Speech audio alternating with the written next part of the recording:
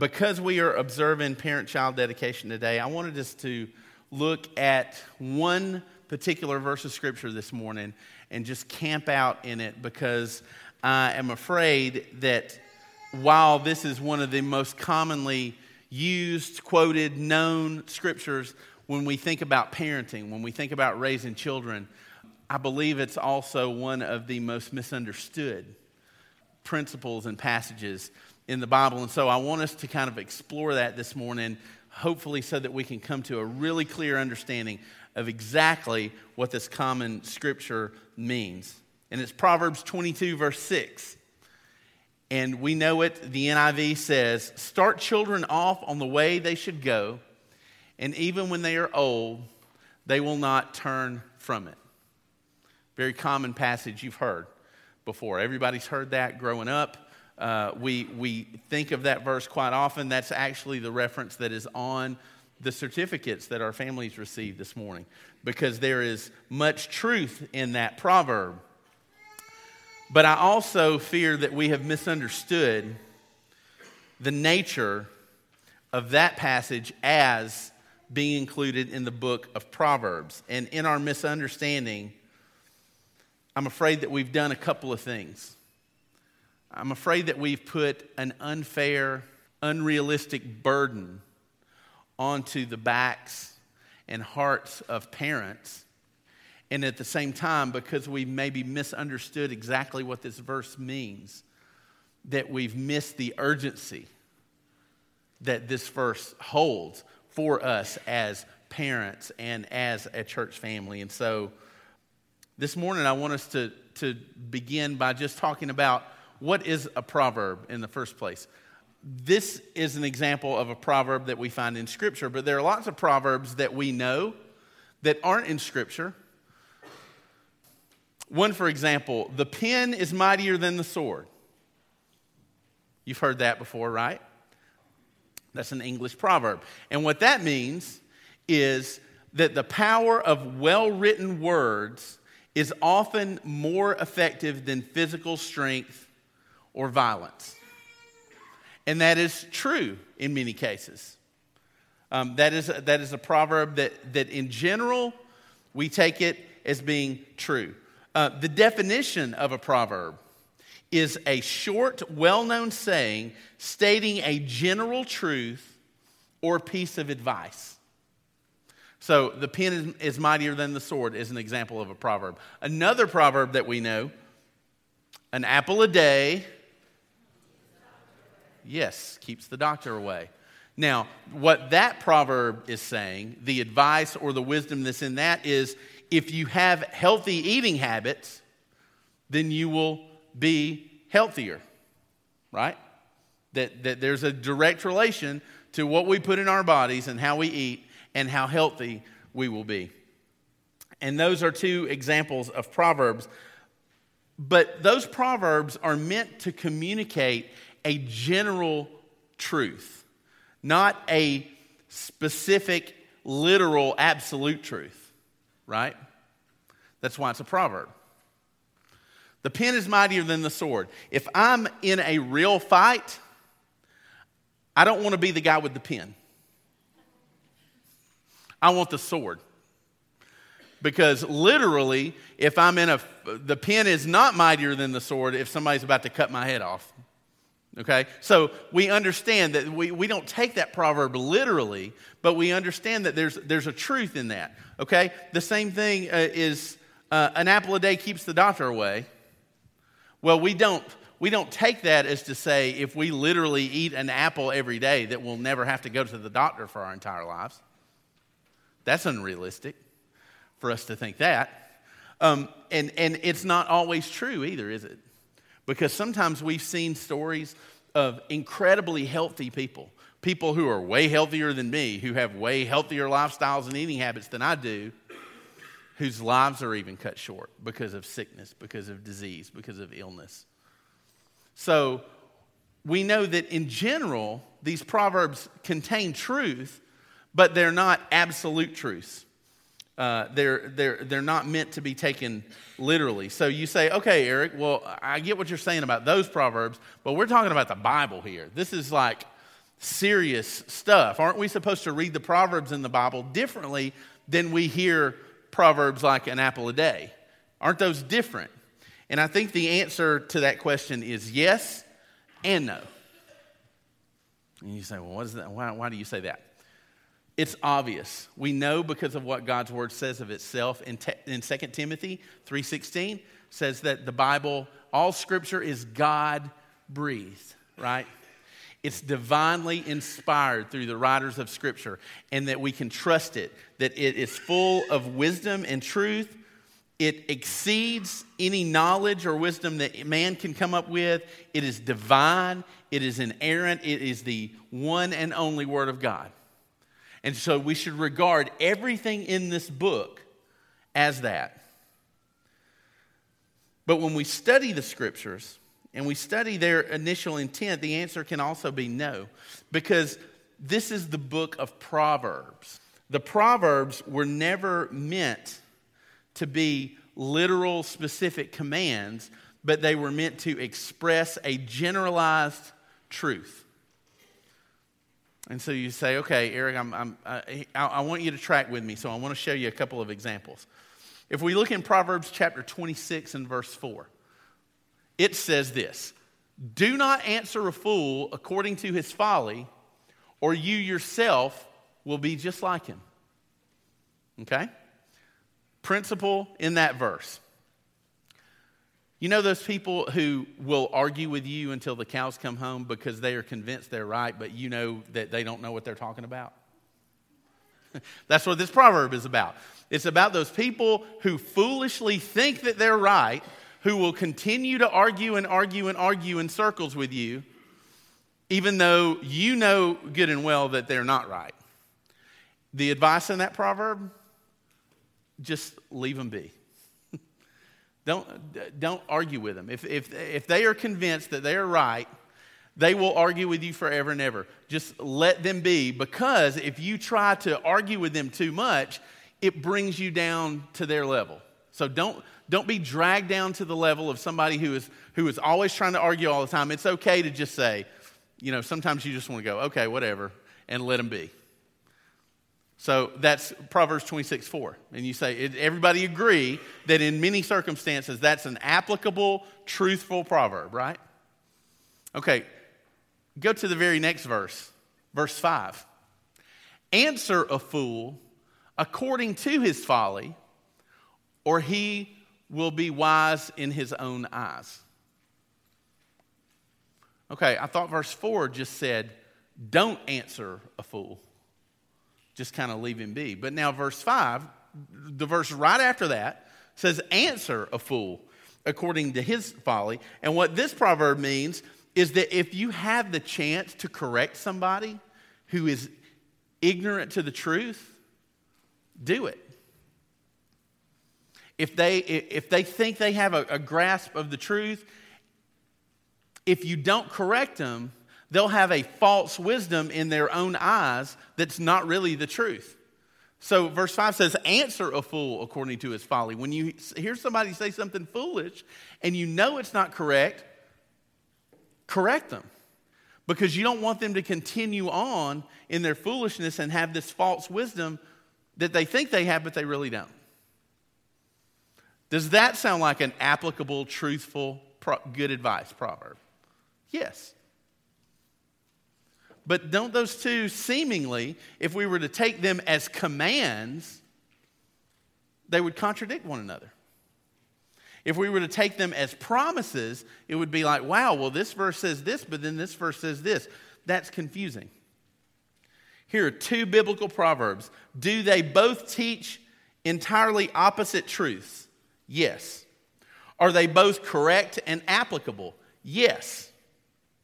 Do they contradict one another? No.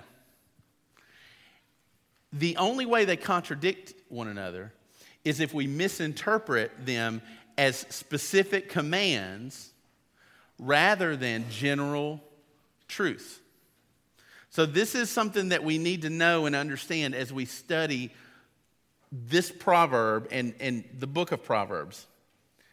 The truths in the book of Proverbs were meant to be a collection of holy principles not a list of hard promises. If you're taking notes, you can write that down.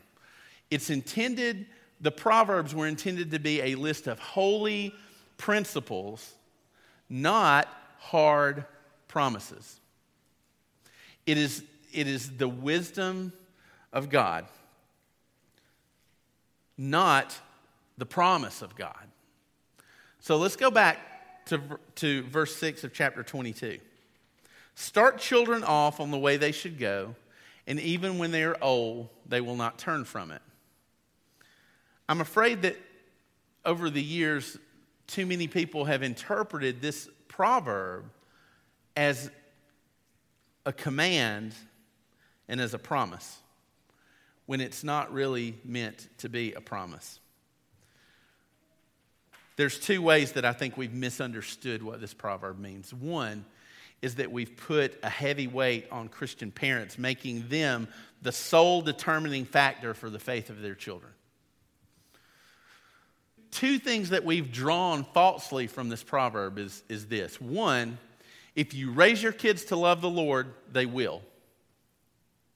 And two, if you raise your kids to love the Lord and they stray away from the faith, they will eventually come back. But the problem with that is that those two things aren't always true. There have been so many parents who have done everything they know how to do. They have honored the Lord with their own lives. They followed Him intimately. They have raised their children with teaching them spiritual disciplines. They've raised them to love the church. They've raised them to love Jesus. They've taught them the truths of Scripture, what is right and what is wrong. And still, even in the midst of that, their kids walk away from the faith. And some have been praying and praying and praying and praying for their wayward children to come back home to the faith, and they haven't. And so what that does, a misinterpretation of this proverb, has put a weight on families. And we have parents in our churches who are looking at their wayward children and saying to themselves, it's my fault. If I had only done more, if I could have been a more faithful parent, if I could have taught them more about how to love Jesus, then things would be different because that verse is there. And that verse says that if we do this, then this will happen. But that's not true in my life. What's wrong? It must be my fault. And I don't think that's ever what God intended this proverb to do or to mean. I've also seen the reason we know that this can't be an absolute truth promise from God is because we've seen the opposite. Growing as I've had years in student ministry and dealt with kids and teenagers, I have seen teenagers and children who come from some of the most dysfunctional, godless homes with the most absent, unbelieving parents, and they are the ones who grow to be some of the most mature, strongest followers of Jesus I've ever met in my entire life. So, where does that put us? What about those kids? What about the ones who end up on the right path with no help from their parents at all, with no guidance from their parents, with no training from their parents? Does that make this proverb a lie? Does that make God's word fallible? Does that mean this isn't an inspired truth because it's not always true? The answer is no, that is not what that means. Because it's not intended to be a hard promise. It's intended to be a holy principle. It's different. When the scriptures, the Old Testament, when the prophets would open their mouths and the prophets would say, "Thus saith the Lord," and they would speak, those were the promises of God. Those were the commands of God. The Proverbs are not the same as those. When Jesus would teach and he would be before the people and he would open his mouth and you would read in the scriptures and he would say, "Very truly I say to you," and he would speak a truth. Those are the things that we know are the promises, the letters, the epistles. Those things are spoken with authoritative commands and promises. The book of Proverbs in the Old Testament is different. It has a different intent. It doesn't carry the same, not that it doesn't carry the same weight, but it doesn't carry the same constant solidity that the promises of Scripture hold and the commands of Scripture hold. So the other way I'm afraid that we've misinterpreted it is that we've missed the urgency of the principle. Because we've misunderstood this as a promise, we've missed that there's an important principle here that should make it even more urgent for us. And this is the thing about wisdom. We call the book of Proverbs wisdom literature. And that's what that portion of Scripture is designated as. And here's the tricky thing about wisdom, is that for us to be able to apply wisdom, we have to use wisdom. We can't just read sayings like this and just do them without, it takes wisdom to be able to apply a principle of wisdom in our life. And so we have to take the wisdom of God and put it into our life and say, all right, what does this mean and what is the best way for me to apply this wisdom? So it takes wisdom to use wisdom. So the question now is, what is the wisdom of this verse? If it's not a promise, if it's not a command, what is it for us and what are we supposed to pull from it? So let's look at it. Let's look at it piece by piece. The beginning of that verse says, "Start children off in the way they should go." Most of your Bibles may say, "train up a child." That's the phrase that we hear most often. Train up a child in the way they should go. If you begin to examine the Hebrew language and what those words mean, it's really difficult to translate the full meaning of those words, those Hebrew phrases and verbs, into English sometimes. That beginning, "start children off" or "train up a child," that Hebrew verb is only used 4 times in the Old Testament. 3 of those times, it's used as a word that talks about dedicating or consecrating something to the Lord. And the other 3, that is what the word means. It means to dedicate or consecrate something, to set something apart for a specific purpose. But 3 of those instances in the Old Testament have to do with dedicating buildings, structures. There's only one place where that word is used in regards to people, and it's right here. To dedicate, when that verse says to start children off or to raise up a child, it means to set them apart. It means to dedicate them, to consecrate them for a specific purpose. And what is that purpose? To honor the Lord. So we train up a child, we dedicate or set them aside for what? It says on the way they should go. This phrase is more focused on an intentional, sustained, God-dependent shepherding of our children's hearts as they grow into adulthood. That's what this is talking about. So we are to raise them up in what? It says on the way they should go or in the way they should go. Now, if we apply this principle to ancient culture, if I had a son and I was a carpenter, what way would I raise my son up to be a carpenter, right? If I was a farmer, I would raise my child up in the way of being a farmer. Any profession like that, it's an image of in the way they should go. The literal translation could also be according to his ways.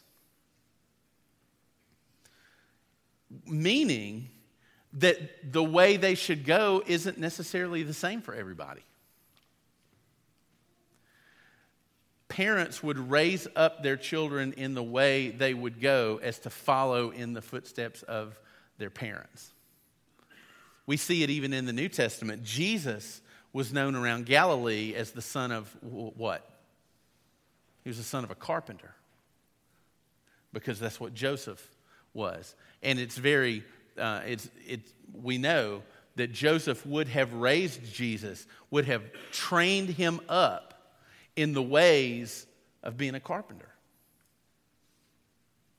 So in essence, what this verse is part of what this verse is saying is that there are ways that are passed on from generation to generation. And in this Hebrew culture, there would have been, if I had raised my kids in the ways of being a carpenter, then they would have done the same with their kids. They would have raised them up in the ways of being a carpenter, and their kids would raise their kids up in the way. And it was something that was passed from generation to generation. But this culture is a little different, isn't it? Because we don't necessarily do that. Our kids have so many options for who they can be and what they can become. And what is it that we tell our kids from a very young age? You can be whoever you want to be, right? We don't raise up our kids and say, well, because I don't tell my boys, because I'm a preacher, I'm going to teach you how to be a preacher too, so that one day you can. Some days I want to tell them, don't be a preacher.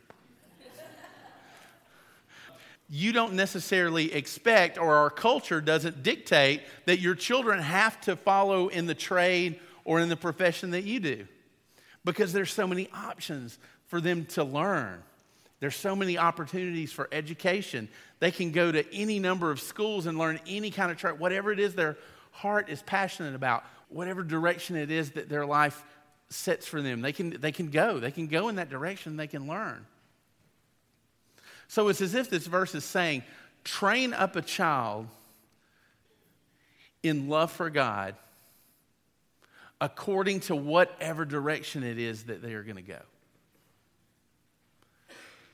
If they're going to be a nurse, train them up in the ways of faith on that way that they're going. If they're going to grow up to be, if they're going to be a mechanic, train them up to honor the Lord with what it is they're doing. If they're going to be a teacher, train them up to live the principles that you're passing down onto them as a teacher. In whatever way, according to the way that they will go, train them up. Teach them. Equip them. As our children grow into the unique people that God has created them to become, we have the chance to train them to honor the Lord on their way. So, what happens when we do that? The proverb, again, not a hard promise, but a general truth. If we do that, even when they are old, they will not turn from it. Again, this is not a guarantee, but it is a God-ordained general truth that we see the reality of. Most of the time, the influence and training that we provide our kids is going to set them on a course for the rest of their life. And we as parents can see that. We can see the tendencies, the things that we intentionally or unintentionally train up in our kids. We see it come out of them. How often do you look at your kids and go, wow, that's just like me? Or wow, that sounds just like me. Or wow, they act just like me. There's a reason for that, because your influence is so great in the life of your children. And listen, let me tell you this, and this is the youth pastor in me coming out, okay? You are the single greatest influence in your kid's life. Not their friends. As much as we love teachers, not teachers, not the pastor, not the children's minister, you are. You are the greatest single influence in the life of your child. Now, if our lack of influence, or if our influence is is negative, sometimes because of God's grace, He will put other people in the lives of our kids to guide them in the way that He desires for them to go when we aren't doing it. And I've seen that happen so often. But I want to say to you as parents, and especially these young families who have little ones, I want to say to you, do not forfeit the responsibility that God has given you to spiritually train your children. Do not give that over to the church. Because it is not the responsibility that God has given the church. He's given that responsibility to you. Our goal and our role is to come alongside you as a family and help you, to equip you, to encourage you, to do everything we can to help make sure that that discipleship process is going on in the home. And where we have messed up, over the years in the model of church for the past 50, 100 years, is that we've created this model that fools parents into thinking, if I just drive through the parking lot and dump my kids off at the church, I'll let somebody else train them spiritually and then I won't have to. If that's maybe your way of thinking, let me just ask you, how has that worked out for you? Because I'm pretty sure it's not working real well. It's because that's not the way it was designed to be. It's your responsibility. It's your goal. It is my responsibility to train my boys on how to honor Christ with their lives. Now, I'm grateful as a parent for people like Ashton, for people like Sunday school teachers. We as a church family come together, and that's why you make a commitment with these families that were up here today, because you are a part of that process. But the primary influence, the one that this verse is talking to, is not to the church. Proverbs 22:6 is directed to parents. Train up your child. And I want us to consider that word training. We've already said that phrase in the Hebrew means to dedicate, to set something apart for a specific purpose. Before we can really train our kids in the right direction, we have to know what's the end goal. Where is it that we want to see them end up at the end? And then figure out, how do we train them to get there? And the word training, I think we have substituted. I think we have substituted this verse in our application to say, tell a child the way he should go, or show a child the way he should go. But that's not what that verse says. It says, train up a child in the way they should go. Completely different. I'm pretty sure that if I want one of my boys to be able to throw a good curveball, I can try to tell them how to throw a good curveball. I can find videos on YouTube where someone can show them how to throw a good curveball, but they will never be able to throw a good curveball until they get on the field with somebody who knows how to do it and can get their hands dirty with them and train them how to throw a curveball. And what investment do we put in the lives of our kids so that they can do things like throw a curveball or play an instrument or be a great musician or be great at whatever activity or passion that they have? Absolutely, you want to do that. You want to pour into that. You want to feed that. When Tyler was little, in like first grade, his music teacher came to us and said, hey, he's extraordinary. He's not like the other kids when we beat sticks in music class. She came to us and said, he's playing rhythms that the other kids can't play, and it's a natural thing in him. You need to invest in that and train that. And so we did. We tried to give him things that would help him. I didn't know how to play the drums. I didn't have a clue. I would try, and I couldn't do it because I wanted to be the one to teach him. I couldn't teach him. So we had to find somebody who did know how to train him to do that. And then sometimes God put the ability in him where he trained himself a lot of ways. But what kind of investment, if I just pour all of my influence in him into making sure he's a good drummer, what have I done with this? What have I trained him to be, a good drummer? I want to train him up to be a man of God is what I want to train him to be. And if he can play drums while he's being a man of God, that's great. If your kid can be an extraordinary athlete while they're being a man and woman of God, absolutely do it. If they can be an incredible musician while being an incredible man or woman of God, then invest in that and do it. But do not substitute one of those things for that. When we do, we're setting them on a course that we're not sure they'll ever find their way back from.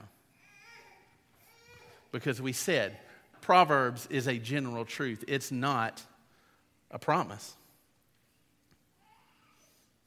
So whatever path you are training your children up in will be the path that you can expect them to follow. That's what this verse means. In general, most of the time, whatever path we are actively training our kids to follow, they're going to follow.